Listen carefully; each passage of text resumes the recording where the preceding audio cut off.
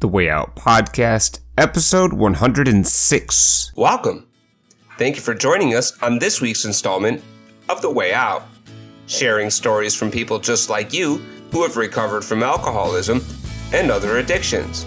The Way Out does not speak on behalf of, nor are we affiliated with any 12-step organization.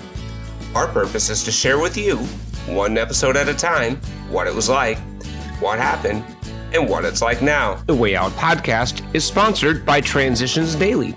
Would you like to join a free, anonymous, online group that offers a daily topic email with popular recovery resources accompanied by a secret Facebook group for discussion? Go to dailyaaemails.com for more information about Transitions Daily. Don't forget to share dailyaaemails.com with friends, in meetings, and with sponsees in recovery. Make sure to check out the official website of The Way Out Podcast at www.wayoutcast.com. There you will find links to our latest episodes on iTunes, Google Play, Stitcher, and Radio FM. You can also follow The Way Out Podcast on Facebook, Instagram, and Twitter. Help us get the message out that lifelong recovery from alcoholism and addiction is possible by giving us a 5-star rating on your favorite podcast platform. Have a question or comment about an upcoming or previous show? Call us right now. Area code 218-382-1960. We're going to start featuring your comments and questions on the podcast. Call us anytime, day or night, and leave us a message on whatever is on your mind. Maybe it's a previous episode topic or something that you're struggling with in your own recovery. Call us at 218-382-1960 and leave the Way Out Podcast hosts a message and we could feature it on our next episode. That's 218-382-1960. Help us recover out loud. The Way Out Podcast is on right now. I'm Charlie, and this week we've got a special interview with the fellow recovery podcaster, John from Sober Speak. I never cease to be amazed at the power and spiritual truth that comes through each and every recovery journey, and John is no exception to this rule. John's story is marked by profound turnarounds in the most unlikely situations, especially his relationship with his mother, a woman whom suffered mightily for many years from a mental health perspective. John's story is one of pain and struggle transmuted into recovery and service, and you won't want to miss a minute. Listen up. John, welcome to the Way Out Podcast. I can't thank you enough for taking the time out of your busy schedule to take some time with us and share your experience, strength, and hope. I'm uniquely interested in this story, John, because you're a fellow recovery podcaster. So I want you to start out by introducing yourself to the Way Out Podcast audience and just give us a little sense of who you are, and we'll then dive a little bit into your story. You got it. Thanks for having me, Charlie. By the way, I'm a fan of your show. I listen to it. You and your 2 cohorts that I hear discussing various topics, kind of taking deep dives on those topics, if you will. But my name is John M. I am an alcoholic. My sobriety date is May 29th, 1989, by the grace of God.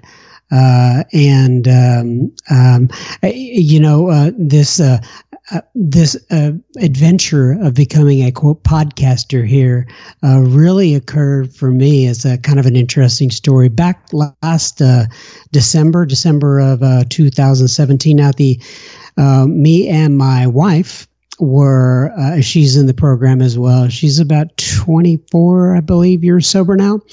Me and my wife were at a they call them holiday parties, Christmas party, whatever you want to call it now. We were at a holiday party, and we were talking to a friend of mine there. His name is Alex Z. And Alex is one of these guys that sits in the back of the room, and he's got great sobriety. But whenever you call on him, he just doesn't like to share that much. Is really what it comes down to. And even when he does share, it is very measured. In fact, I was in a meeting with him today, and he passed. So I was able to get. So me and my wife were talking to Alex, and Alex is from Iran. He has a Muslim background, and I've always been curious about Alex and how he got into the program. And so we started talking to Alex, and it was as he started sharing his story, we found out. I mean, he said that he is. He grew up in Iran, and it was back during the time of the Shah of Iran and the American hostages. For those of you who remember that situation, and his father had to kind of make this entire ruse to escape from the country, to get the entire country out to Germany, and he had to pay a lot of money in order to do it. And it was really like a James Bond type of an adventure. So he got them out of the country, then they got out of the country, and then they came from Germany to the United States. And in Iran, he was telling me this, that they don't, alcohol is illegal, so they don't have Alcoholics Anonymous, but they had, believe it or not, Narcotics Anonymous, because a lot of the people get hooked on the opium. And so when he got over to Los Angeles, they read the quote, what he called the Persian version of the book Alcoholics Anonymous. It's written in Farsi. And so anyway, he was going through this entire story, and on the way home, me and my wife looked at each other. We thought, man, this should be a movie. Yeah. And I just couldn't let it go. Then like 2 or 3 nights later, I was sitting there, I was laying in bed, and I was thinking about how could we get Alex's story out there to the public? I mean, he's just, he's one of these guys that's really kind of, like I said, he's fairly reserved. And so all of a sudden it came into my head. I went, podcast? Wait a second. I know nothing about podcasts. What interviews? I know nothing about interviews, and I could not let it go. And I approached my wife over the next couple of days, and I said, listen, I don't know much about a podcast, but if I were able to record Alex, would you be able to get his story up on a web? Could you create me a website? And she's technical in that respect. And she said, yeah, I'd be more than happy to. So she created that, and I actually, Alex is, believe it or not, number 2. My second episode, I had this other guy that I just grabbed out of the meeting one day. He was visiting from Mumbai. We called him Mumbai Mike, and I said, hey, I've got this little project. Would you mind coming over? He said, sure. I set my Blue Yeti down in front of him, and we did a recording, and the rest is. And then I kept thinking, okay, this is just going to be a couple of these, right? I mean, you're really not going to go on with this, John. And last words, John. Right. Last words. And then it turned out I was hooked. Now we've got like about 45 or so episodes. I mean, I'm way behind you. I'm a Charlie wannabe, but I'm getting there. John, I think it's amazing that the impetus of your wanting to start a podcast really stemmed out of this desire to share a story that until then had been confined in the 4 walls of a 12-step recovery room. And the thought that really burdened you and wouldn't leave you was, how do I get this story out into the general public? And how do I get this story out for everyone to hear? Do you attribute that to your higher power? Do you think that was divine providence? Do you feel like you were called to do this? Yeah, I do. I definitely did. I mean, I remember going through the process and think, I have this saying in life to where I say, move toward the light, move toward the life, move toward the energy. And I could tell every time I took a step in that direction, even though, as you know, doing a podcast is not as easy as it seems. There's a lot more to it than meets the eye. And but I kept moving through it, and I kept running into obstacles. But I knew that I was doing the right thing, and that ultimately this was like you said, a calling. And I say at the beginning of my podcast, and what I finally kind of was able to crystallize in my brain, the idea or the primary purpose for my podcast was to give a platform for the amazing stories of recovery all around us, and they are plentiful. But sometimes we just, we know those people in our local groups, but their ideas and their messages and their stories are not distributed to the rest of even the county, much less the world. And so that's why I love podcasting. I think it's a great tool. No doubt about it. And I love the idea that you're giving a platform for these stories, because, one of the first things that I connected with when I first came into the 12-step rooms of recovery and, the recovery program of choice for me was Alcoholics Anonymous, was hearing other people's stories and finding myself in them. And I would find myself thinking, I thought like that person thought. I felt like that person felt. I did what they did. And they recovered. So maybe if I do what they're doing now, and I follow their path in recovery, maybe I can recover too. That's right. Yeah, it was nice to be able to say, I'm not the only one that feels this way. And, you hear this a lot, but it really rang true for you. Obviously, it rang true for me. You think you're alone out there. You think you're the only one going through all this, just misery. But there are others. And, for once in my life, Charlie, I was able to step back from the situation and say, how we always have this struggle of what are we here for? Well, I knew after I got to Alcoholics Anonymous, and my two is a story of Alcoholics Anonymous. But I knew that I could share with other people, either one-on-one or at group level, my experience, strength, and hope that they can maybe get some sort of tidbit out of what I would share. So let's dig into that experience, strength, and hope. Let's talk a little bit about what it was like for you. When is the first time you drank, and how did that make you feel when you drank? If your story is a story of alcohol, mine was too. Let's talk about a little bit about, your first experience, with alcohol. Maybe it's a story that starts before alcohol. I found out that, in retrospect, that alcohol was my solution, right? To other things, many other things that were going on inside of this brain of mine, right? So where does it begin for you, John? Well, really in terms of alcohol, and the first time I ever drank, I think I was either 16 or 17 years old. I went to a party with some friends, and I had I never drank before, and beer and other things were there, and I got a hold of it, and I just started guzzling, and I blacked out, and I can remember toward the end of that night, I didn't have my driver's license. And I didn't have a car, but I wanted to drive everybody home. Isn't it strange how alcoholics are just drawn to those automobiles? Sad but true. And and from that, I remember that. And I can still remember sitting at, we all got fake IDs and we're that age, and it wasn't that big of a deal then. you could be a different race than somebody on that license, they would let you in. They just wanted to have something that had a particular date on it.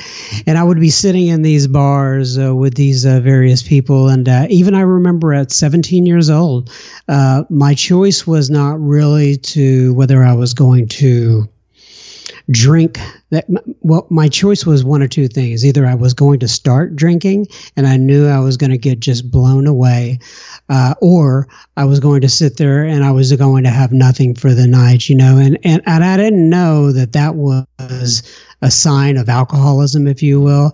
Another thing that so moderation wasn't really something that existed for you even from the beginning. Not from the beginning. In fact, there's a line in the book that says, we drank essentially because we like the effect produced by alcohol. I can remember I was, after I gotten sober, probably 5 years sober at the time, I was in my office one day, I was doing some work, and a lady came up to me and she said, hey, John, what are you getting there? Is that a caffeinated or decaffeinated coffee? And I said, well, I'll tell you this, Allison, I drink coffee essentially because I like the effect produced by caffeine. I don't even understand. I don't understand non-alcoholic beer. I don't understand, decaffeinated coffee. It's just how I was. And I was coming up through school.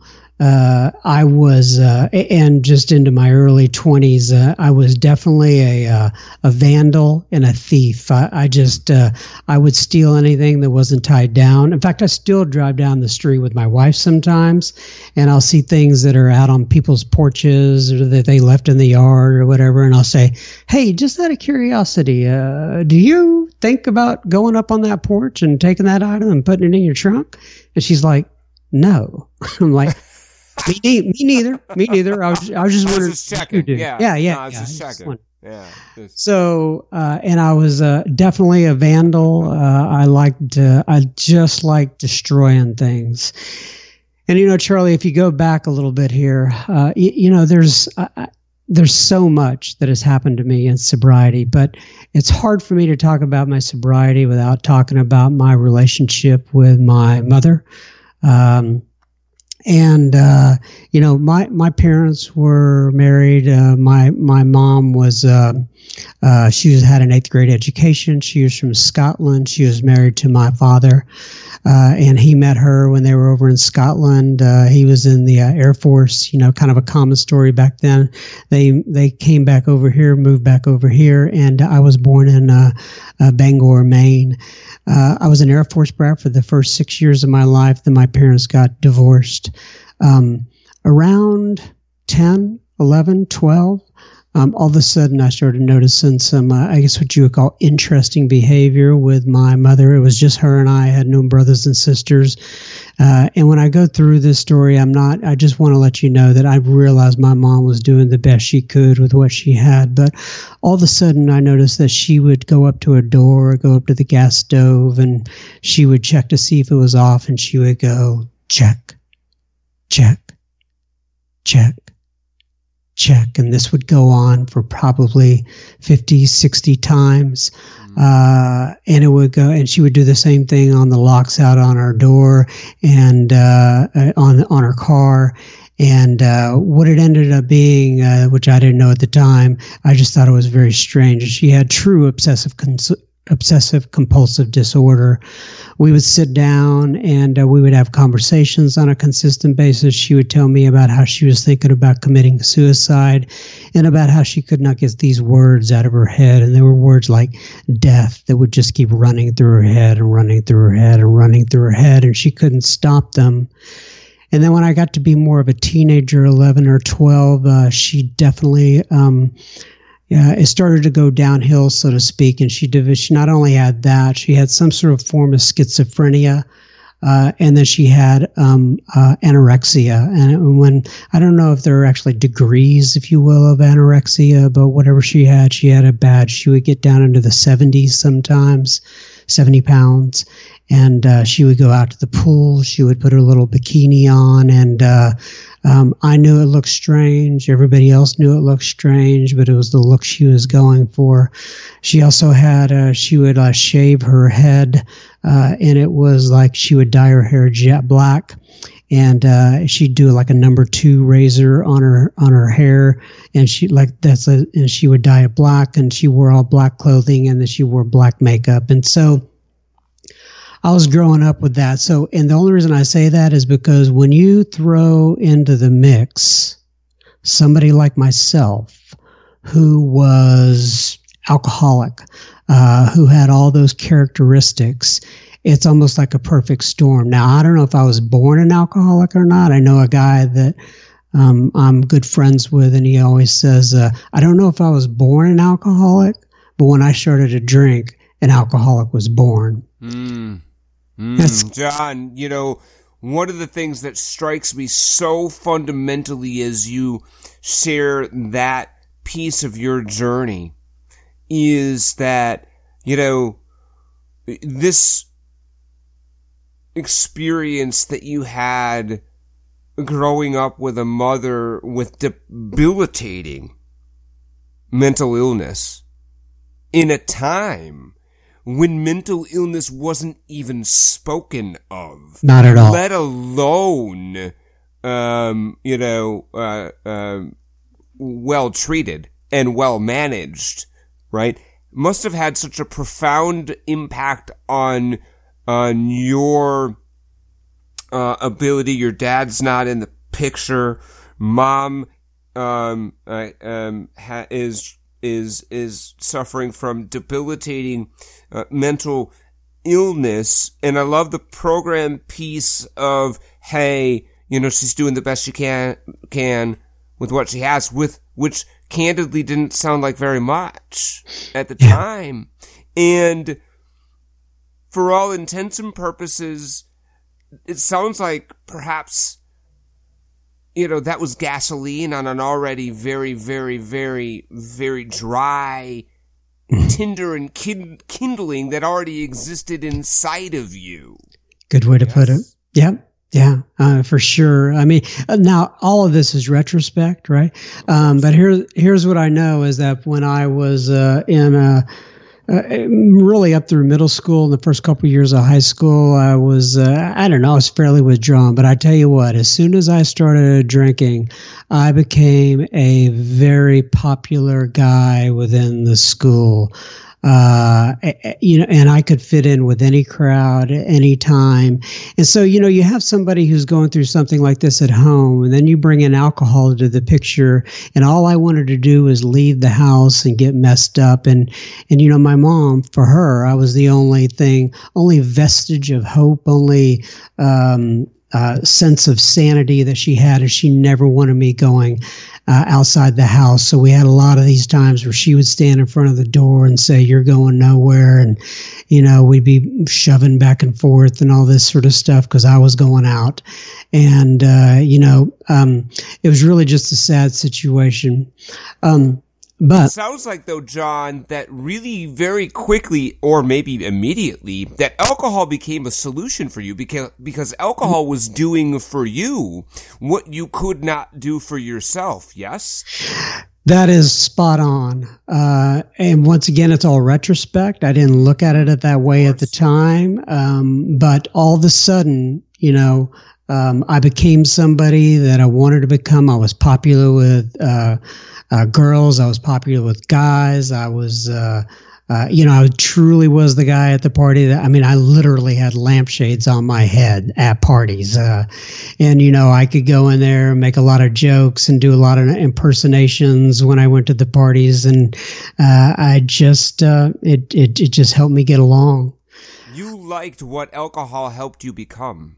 For sure. And I've known people before that said they didn't have any fun when they were drinking. I'm like, well, hell, if you go back out again, why don't you come get me? I'll show you. Because you ain't doing it right. Yeah. There's got to be at least some fun there. But, that's right. Yeah, so it worked until it didn't. John, as things progressed for you, you know, at what point were there points as this progressed for you that, you know, gave you sort of moments of, clarity, like perhaps I don't have a handle on this. Perhaps this is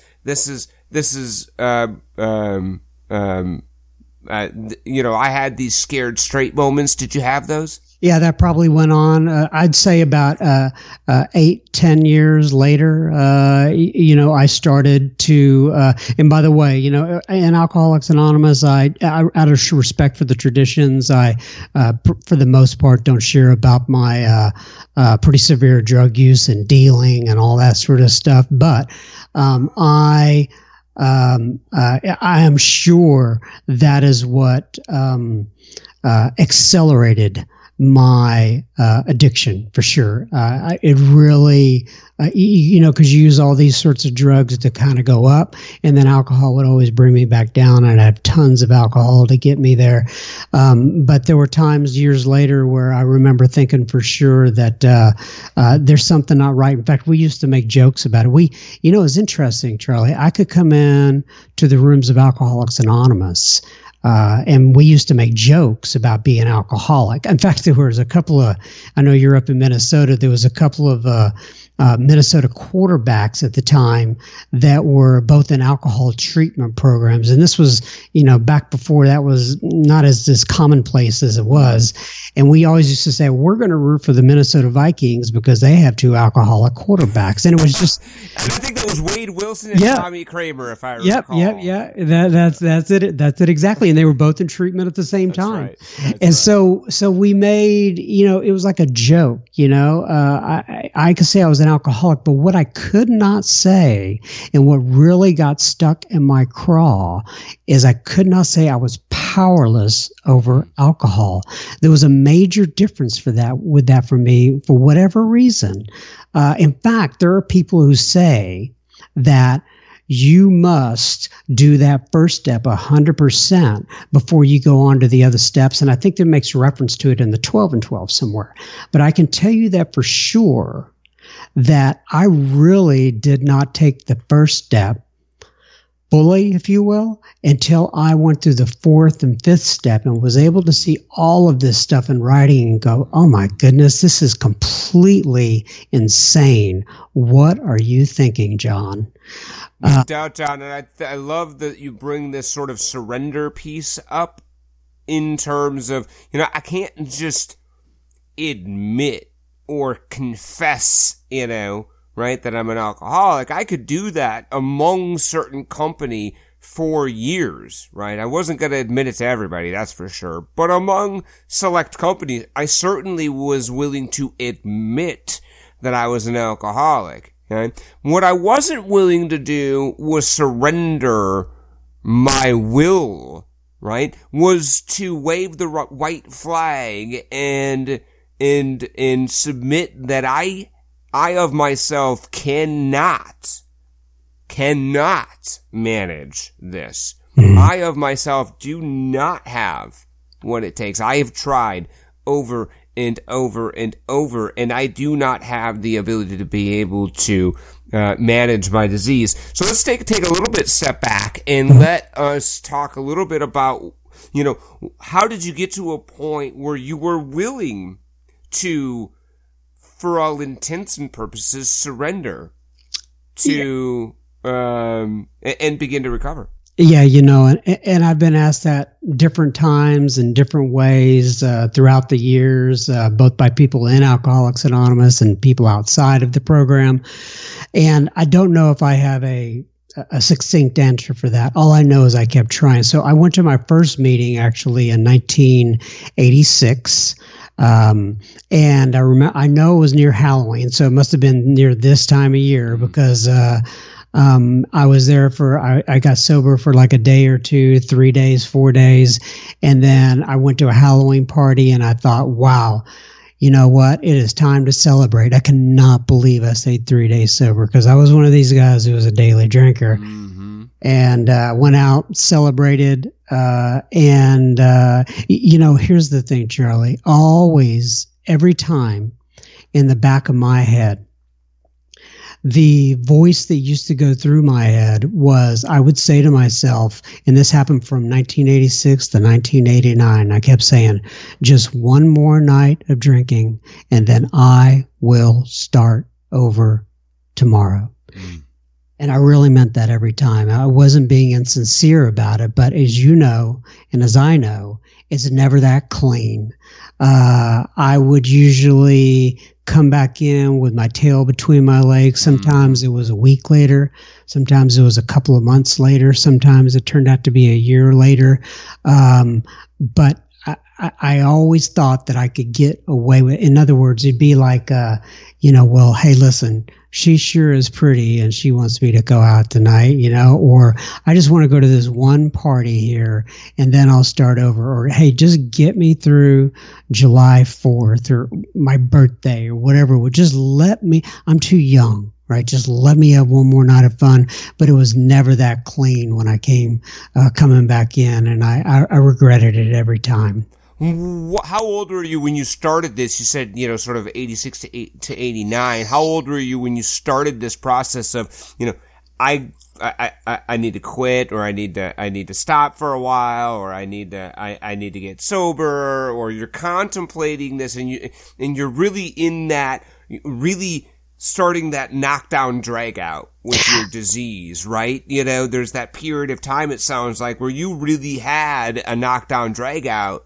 Right? How old were you, and what was the impetus? Was it a relationship? Was it something inside of you that was causing you to contemplate this? Yeah, good point. So I think I was around, and I may be a year or two off on these things, but like right around 25 or so. And there was a couple of things. Number one, I saw this guy there's three things actually. Number one, when I was drunk really heavy one night, I called, I was in my little apartment, and I called, and this is kind of a lesson for the people who are younger. There's these actually things we had called phones on the desk. You'd have to pick them up, and then you'd have to actually push the buttons, right? And I called into the Dallas Intergroup, and there was this gentleman who answered the phone, and I still don't know who this is today, but we talked for a while. I was lit, and the only thing that I remember about that conversation is him saying the only requirement for membership, John, is a desire to quit drinking. And I had no idea that was the third tradition. All I knew is that rang with me, and I go, well, I have that. I have a desire to quit drinking. And then I was watching TV one night, and I actually saw, do you know who Chris Mullin is by any chance? I do not. Okay, Chris Mullin is he's a basketball player. He used to play for the Golden State Warriors, and I think he's actually their coach or something now. But anyway, he was on the television. Now I know actually he was doing probably what he shouldn't have been doing. Well, I don't know. I don't remember exactly how he phrased it, but he talked about reading this book and about how this book had helped him and about how some program had helped him. And I couldn't put two and two together at the time, but then I had somebody that I was going out with at the time, and I took her to treatment. She called me the night before she was going to treatment, and we got blasted. So anyway, I took her to treatment, and she called me and she said, hey, I'm reading this book inside this treatment center while I'm here, and I'm thinking about you because it's called We Agnostics. She knew I was an agnostic, and at first I just thought, hey, I'm glad you're thinking of me, right? That's great. Right. I had no idea that I thought there was a book about agnosticism within the rooms, and then she told me a little bit about it after she got out. And so all those three things, somehow I knew, or I caught wind of Alcoholics Anonymous. And I looked it up in the phone book, and I went to that first meeting in 1986. And of course, I got cured and never looked back again. Just kidding. Right. This week's Recovery Revealed segment is brought to you by All Recovery Rings and allrecoveryrings.com. Would you like a medallion or coin from your favorite recovery program hand forged into a beautiful ring? Go to allrecoveryrings.com and choose from over 15 stunning styles, all hand forged by expert craftsmen. What are you waiting for? Do like I did and get your very own recovery ring today. We'll be right back with the second half of my conversation with John as we pause for this week's edition of Recovery Revealed, a chance to take a closer look at this life in recovery. I spent the better part of 20 plus years feeling and acting apart from this world and the people I happen to interact with and even live with. In recovery speak, a close relative of this condition is referred to as terminal uniqueness, a topic we covered in a recent episode on this very podcast. Being a part of something requires a myriad of emotional risks and mental gymnastics I simply wasn't willing to undertake for most of my adult life.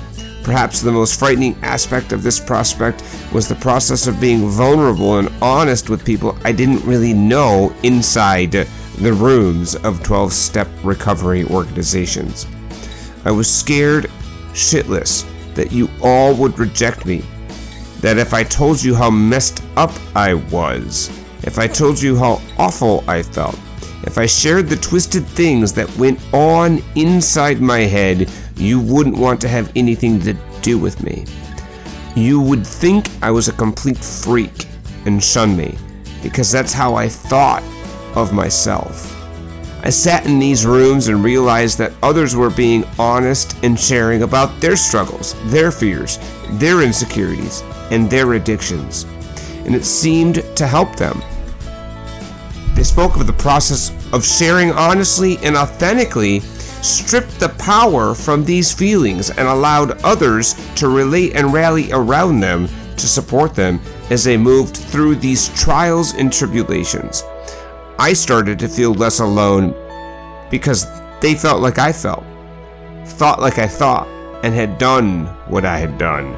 I too began to be completely honest with these like-minded folks and began to feel more and more a part of and less apart from this world, which until this point had far too often felt cold and unwelcoming.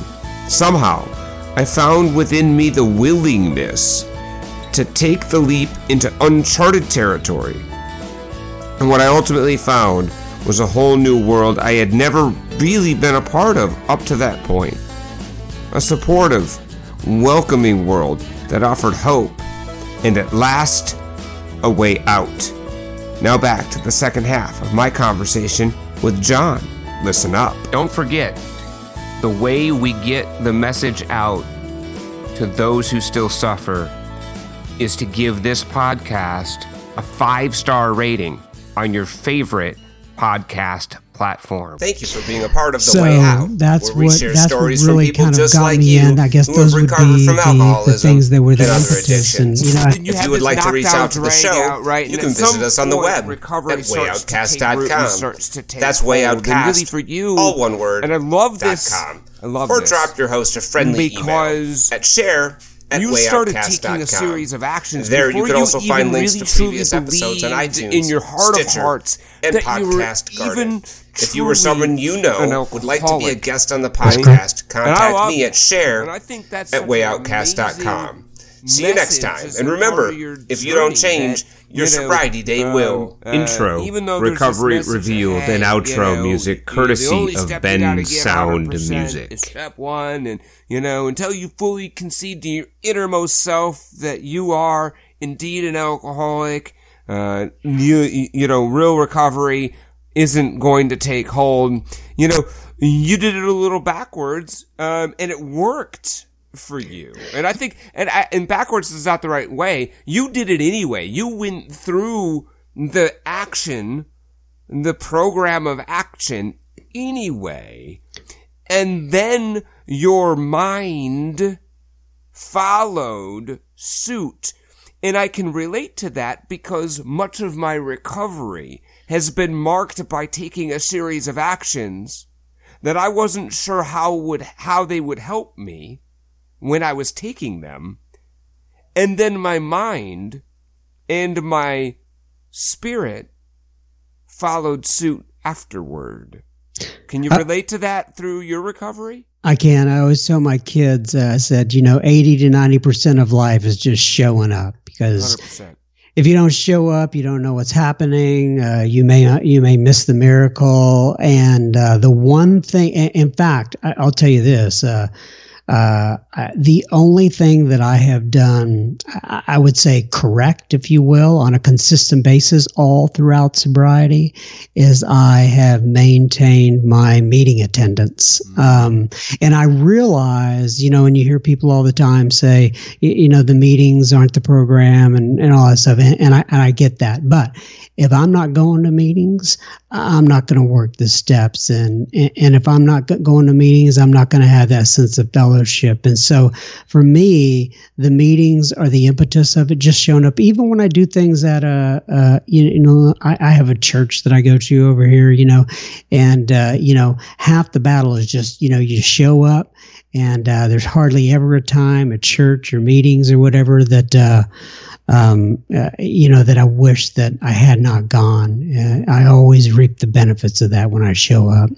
It's interesting you say that, because, I agree that in that, I was sober for a year on, wall steps and fellowship, and that wasn't enough. I needed to work the steps, and working the steps made all the difference for me.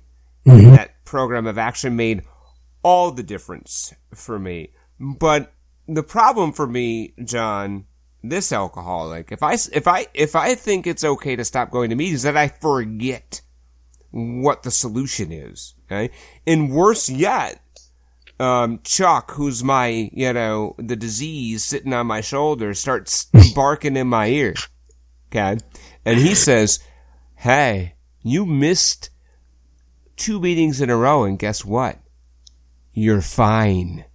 Nothing bad happened." Okay? Hell, you even stopped praying a few days ago. And guess what? Nothing bad happened. Right? Hey, you even were at the liquor store the other day and you walked out without buying any. Okay? And it's a very small change for me, John. But my mentality changes from knowing that my recovery is because of the power greater than myself that I connect with, and staying connected to my recovery community. Okay? That gives me the requisite power to stay sober one more day.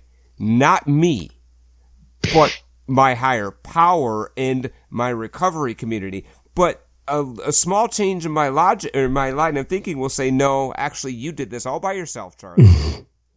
You're right. Can you relate to that? I can. I like that you have you've named it. His name is Chuck. 100%.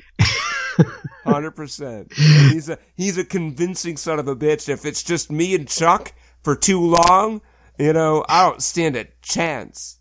I had a friend of mine. I was at a meeting actually earlier today. His name is Chris Yu, and he was talking about his ego and how about his ego is like a little 5-year-old kid. It's going to be there. You just got to kind of redirect it and, kind of make sure you tamp it down, and make sure you talk to it and say, hey, I understand how you're thinking. Now, as you work through the program of recovery as prescribed in the 12 Steps of Alcoholics Anonymous, what was sobriety like for you? You've been sober for a few 24 hours consecutively, right?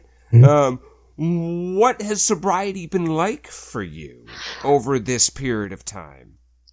Well, there's a couple of different things. How do you sum up, that amount of time and just a small podcast? But I will tell you that a couple things that come to mind. Number one, I remember after I did the 5th step, this was kind of a revelation for me. After I did the 5th step, I used to have all these little movies that went on in my head of places where I had been and in positions where I should not have been, and just, seedy places in the whole 9 yards. And those used to they used to cause me real issues because, Charlie, I started to develop like a little, I guess what you would call a tic, almost like Tourette syndrome. Anytime those images would come into my head, I would just get this tic to where my head would just, it was like a nervous twitch. And these things started to happen on a consistent basis. And it was coming up much more often than it should at inopportune times, maybe when I was in a work situation. And it was just getting to be a little out of hand. And I remember doing that fifth step. And, this is why you go through the processes. These things are different for everybody. And I didn't know really what to expect. These are what you call unintended consequences.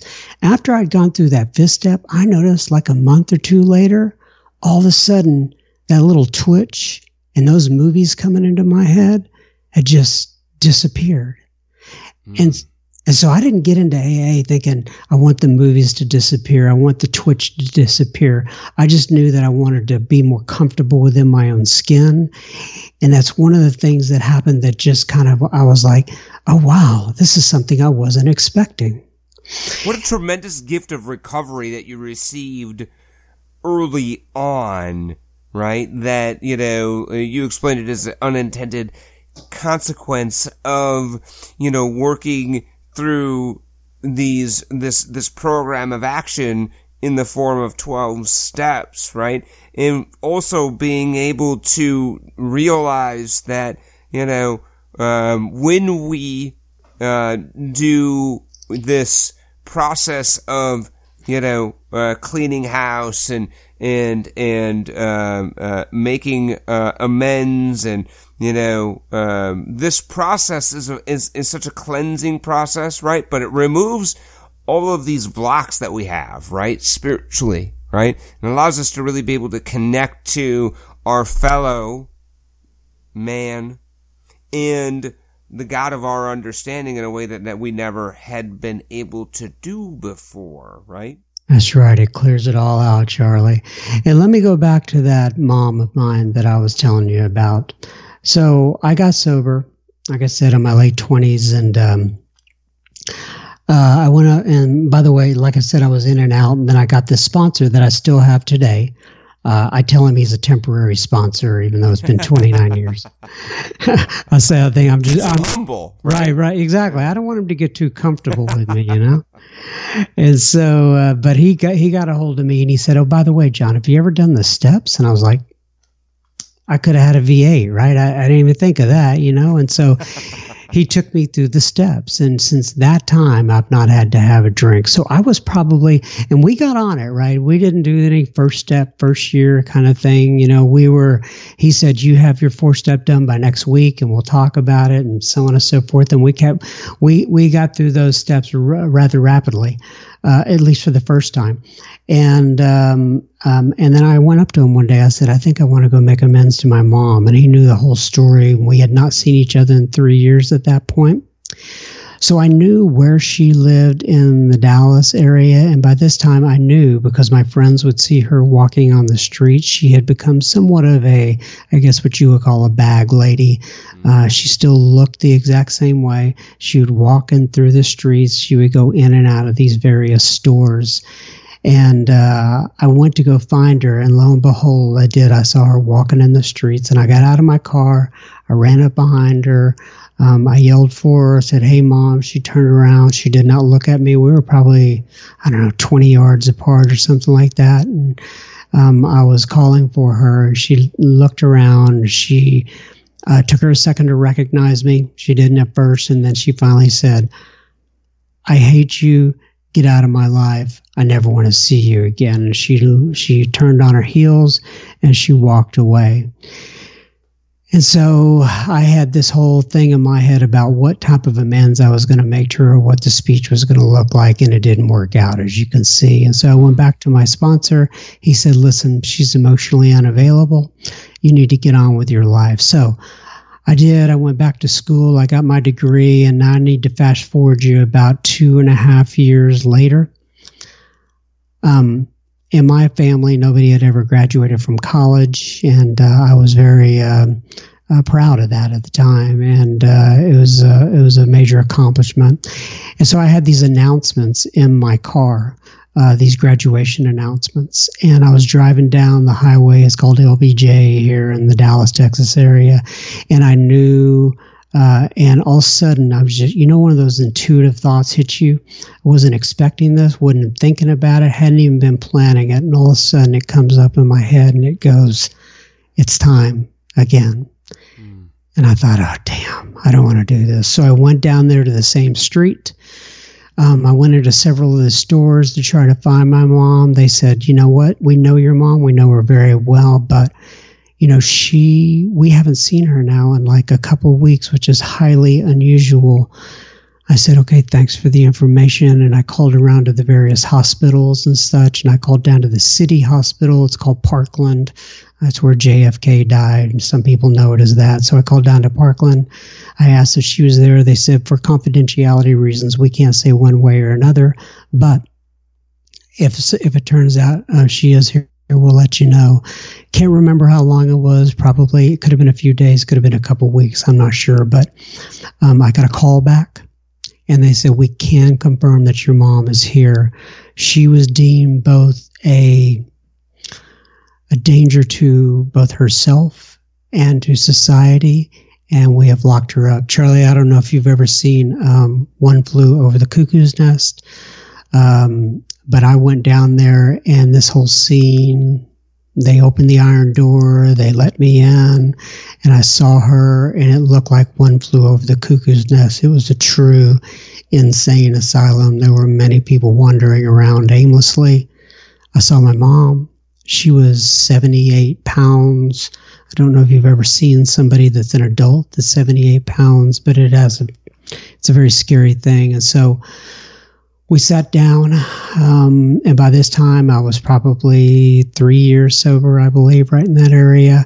And we started to have a conversation, and she looked at the window behind her, and she said, I just want to let you know, I think about on a consistent basis throwing myself through that window. But obviously they had safeguards for that thing in a place like that, but she was still having suicidal thoughts. And about 3/4 of our way through our conversation, she looked at me and she said, there's something different about you, John. Is it that God of your understanding that you talk about? And I said, I don't know, Mom. I would assume it is, but here's what I want to say to you. Whatever it was with you, Mom, is not with me anymore. And I want you to be happy and joyous and free. I don't know how you're going to get there, but if I can help you someday, hopefully I'll be able to do that. And Charlie, I could tell you as I was walking out, and I was walking to my car that day, I knew that a piece of me had floated away, and that because of that experience, I was never going to be the same. I didn't know what it was going to mean long term, but I knew that I had done what I needed to do that day. Now, I have to wrap up a pretty long story in a succinct fashion here, because we can only go so long on the podcast. But suffice it to say that I found out that while she was in that place, they had been studying her. They had hooked her up to different machines on her head. They brought her in. They brought her before various students and classes. They would all come in to study her. Because she was unusual, and they were trying to diagnose her and trying to learn from her. I mean, she was almost basically like a little lab rat. And I'm not. That doesn't mean anything bad about the hospital. That's just the way the world works. It's how they do things. So she got out of there, and they gave her some medicine, and slowly and surely, Charlie, she started to get just a little bit better. And we started to have visits once every 2 weeks, and then once every week. And then sometimes I could see her on more of a consistent basis. We just had to kind of measure it. And over the next 8 to 10 years, maybe I've got the years wrong here, but anyway, it was for quite some time. We became close again. She still looked the same way, but she was eating more healthy. She was eccentric for sure. She still, I would say, Mom, this is how you look to other people. She'd say, I know it. This is the look I'm going for. I said, you go for it, Mom, whatever you need to do. And so we became close again. And Charlie, I used to go into the drugstore when it came to be Mother's Day, and I would look at all of those Mother's Day cards, and absolutely zero of those cards would work. And then all of a sudden, during this period of time, every single one of those Mother's Day cards worked. Same son, same mother, something changed. And so one day in the year 2000, I got a call from her, and she said, Johnny, she used to call me Johnny. She said, listen, I'm having some pains in my stomach. Can you come get me? And I went down to her apartment. I got her.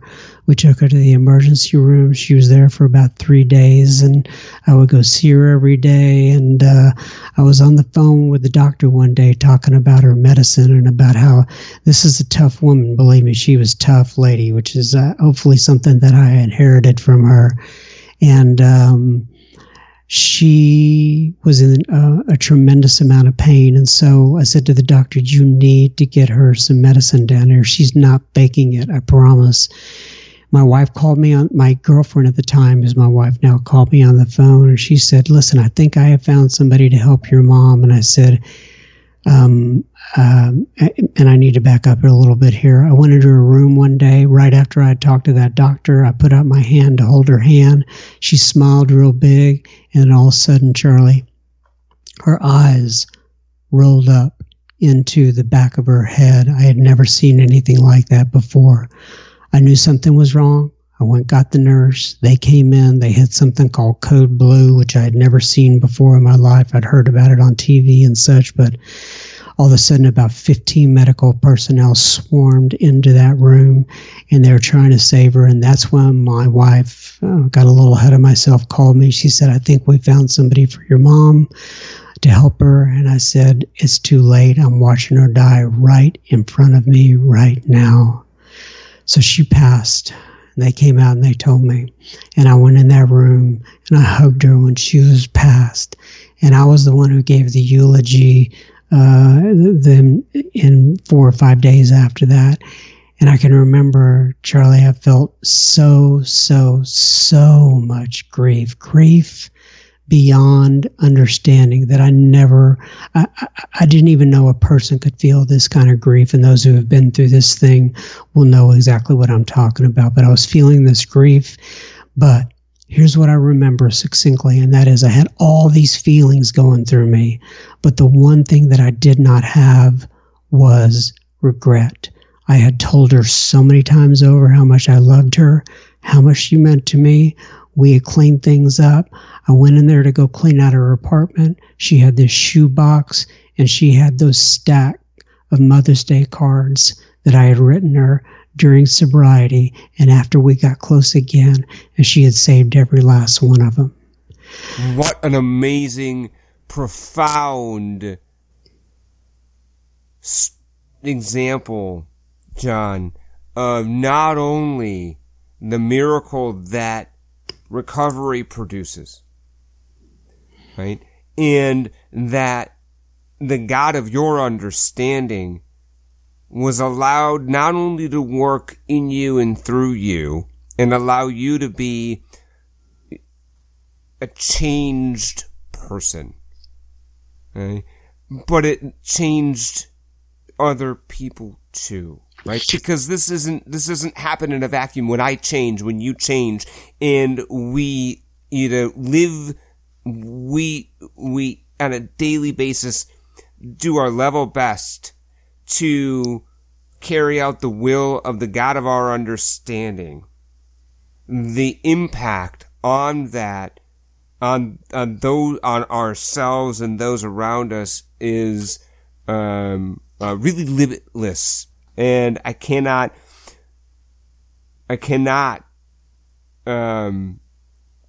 be any more at awe right now about the magnitude of how that affected you and the relationship with your mother, which was a direct result of your recovery.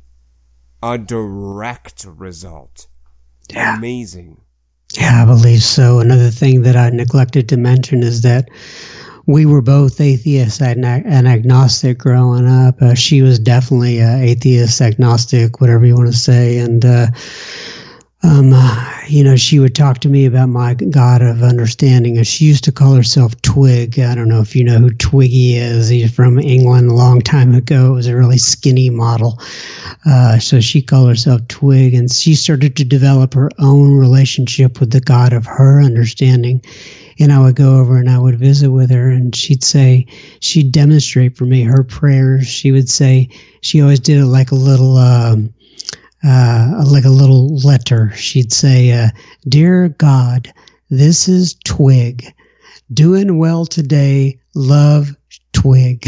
And that's kind of her, that's how she made peace with the God of her understanding. And she developed that. Beautiful. That is beautiful, John. That is beautiful. So let us do this. First of all, the idea that, when people see the change in us, right?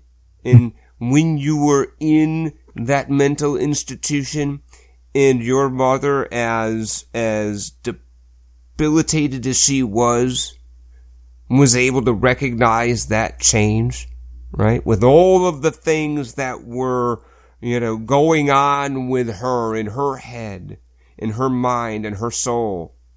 At that moment in time, to be able to recognize that change in you, that is an absolute miracle. Yes. That is an absolute miracle. And that change, right, is the whole idea of this thing, right? That is the whole idea. And I had an old-timer who's no longer with us who would always say in every meeting, if you don't change, your sobriety date will. That's right. I always end my podcast with that. If you don't change, your sobriety date will, right? So let us, in the last couple of minutes, John, tell me, if you could name the single biggest spiritual truth that you've gotten out of 40 some odd episodes now of your podcast, okay? What can you pull out of that? The biggest spiritual truth that has come out of my podcast, is that the question? Yes. That's a tough one, Charlie. So I would say there's one thing in particular that a good friend of mine, Dave R., said during one of the podcasts. And he said, recovery works good, but it works slow. Mm. And I didn't like that in the beginning. I didn't want anything to work slow. Mm. But, age has a way of doing things too, and time has a way of slowing you down. And so now I enjoy what my friend Dave says. It is a process. It's not a race. It's not a sprint. It is a marathon. And my job is just to show up, like we talked about already, get involved with the process, and then let the chips fall where they may. There's going to be ups and downs. And certainly my sobriety has been full of challenges. It's been full of, I still have a warehouse of issues that I deal with, but I've heard people say it this way before, and that is, in my estimation, there's a line in the 7th step, I believe, of the 12 and 12 of Alcoholics Anonymous. They're quoting a verse there from the Bible, and it says, "Be ye perfect." And I don't, the objective for me is to shoot for that bullseye every day and try to be perfect. Now I'm going to fall short. I'm going to go off to the side. But the objective for me is at least shoot for that. And I know, and I've seen this many times in Alcoholics Anonymous, I think the directive is to jump from the ground up to the moon. Some of us make it 6 inches, some of us make it 6 feet, but the idea is just to keep on trying even though we're going to fall short. No doubt about it, and I love the idea that recovery in and of itself is just a slow burn, right? It is a slow burn, okay?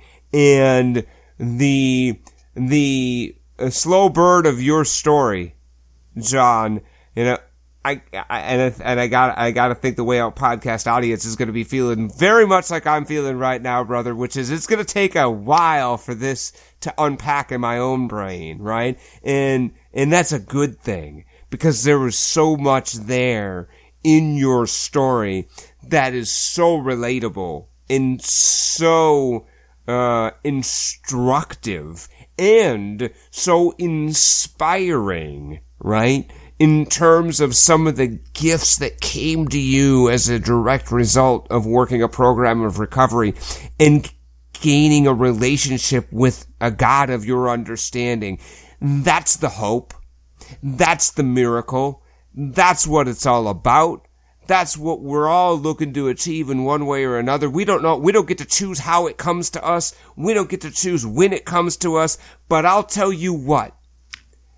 That you take this program of action and you work it to the best of your ability on a daily basis, those things will come. They will come. We just don't know how, and we just don't know when. Yeah? Yeah. So how do we get a hold of your podcast? I want the Way Out podcast to know how to get a hold of your podcast, John. Oh, yeah. It's soberspeak.com, soberspeak.com. And you go there and, you can subscribe to it in several different ways. You can leave us a message if you click on the Contact Us button, and we'd love to hear from you. But, you're doing good work, Charlie. I appreciate what you're doing. I appreciate your podcast. I can tell from your spirit that you just have good intentions and you mean well, and you're trying to help the community out there. And I'm thankful that you're out there doing this, Charlie. Thanks, John. I really appreciate that. And that means a lot from a fellow recovery podcaster. My intent is to try to give, the Way Out podcast audience as much really useful information that they can apply in their own lives that helps them along their journey, right? And the more useful information, and that comes in the form of a story that you relate to in John, or that comes in the form of a topic discussion on a particular aspect of recovery, and you get something that smacks you upside the head that makes a difference in your life, then what I'm doing is worth it. Yeah? That's right, my friend. That's right. John, I appreciate you, brother. Thank you so much again for the time. Soberspeaks.com. Soberspeak. Go there. Soberspeak, not plural. Soberspeak. That's right. .com. So if you related to John and you want to reach out to him, go to soberspeak.com. And you can get in touch with him there. You can listen to the episodes that he's got, 40 plus episodes of Experience, Strength, and Hope there. You could also email us here at share@wayoutcast.com. If you connected with John and you can't remember any of the rest of the stuff we just said, go to share@wayoutcast.com, and I will absolutely 100% make sure that I connect you with Mr. John and his podcast. You're doing great things, brother. I always will support a fellow recovery podcaster. So keep doing what you're doing and be good. Vice versa. Thank you very much for having me, Charlie. Thanks, John. Thank you for being a part of The Way Out, where we share stories from people just like you who have recovered from alcoholism and other addictions. If you would like to reach out to the show, you can visit us on the web at wayoutcast.com. That's wayoutcast, all one word, .com. Or drop your host a friendly email at share@wayoutcast.com. There you can also find links to previous episodes on iTunes, Stitcher, and Podcast Garden. If you or someone you know would like to be a guest on the podcast, contact me at share@wayoutcast.com. See you next time, and remember, if you don't change, your sobriety date will. Intro Recovery Revealed and outro music courtesy of Bensound Music.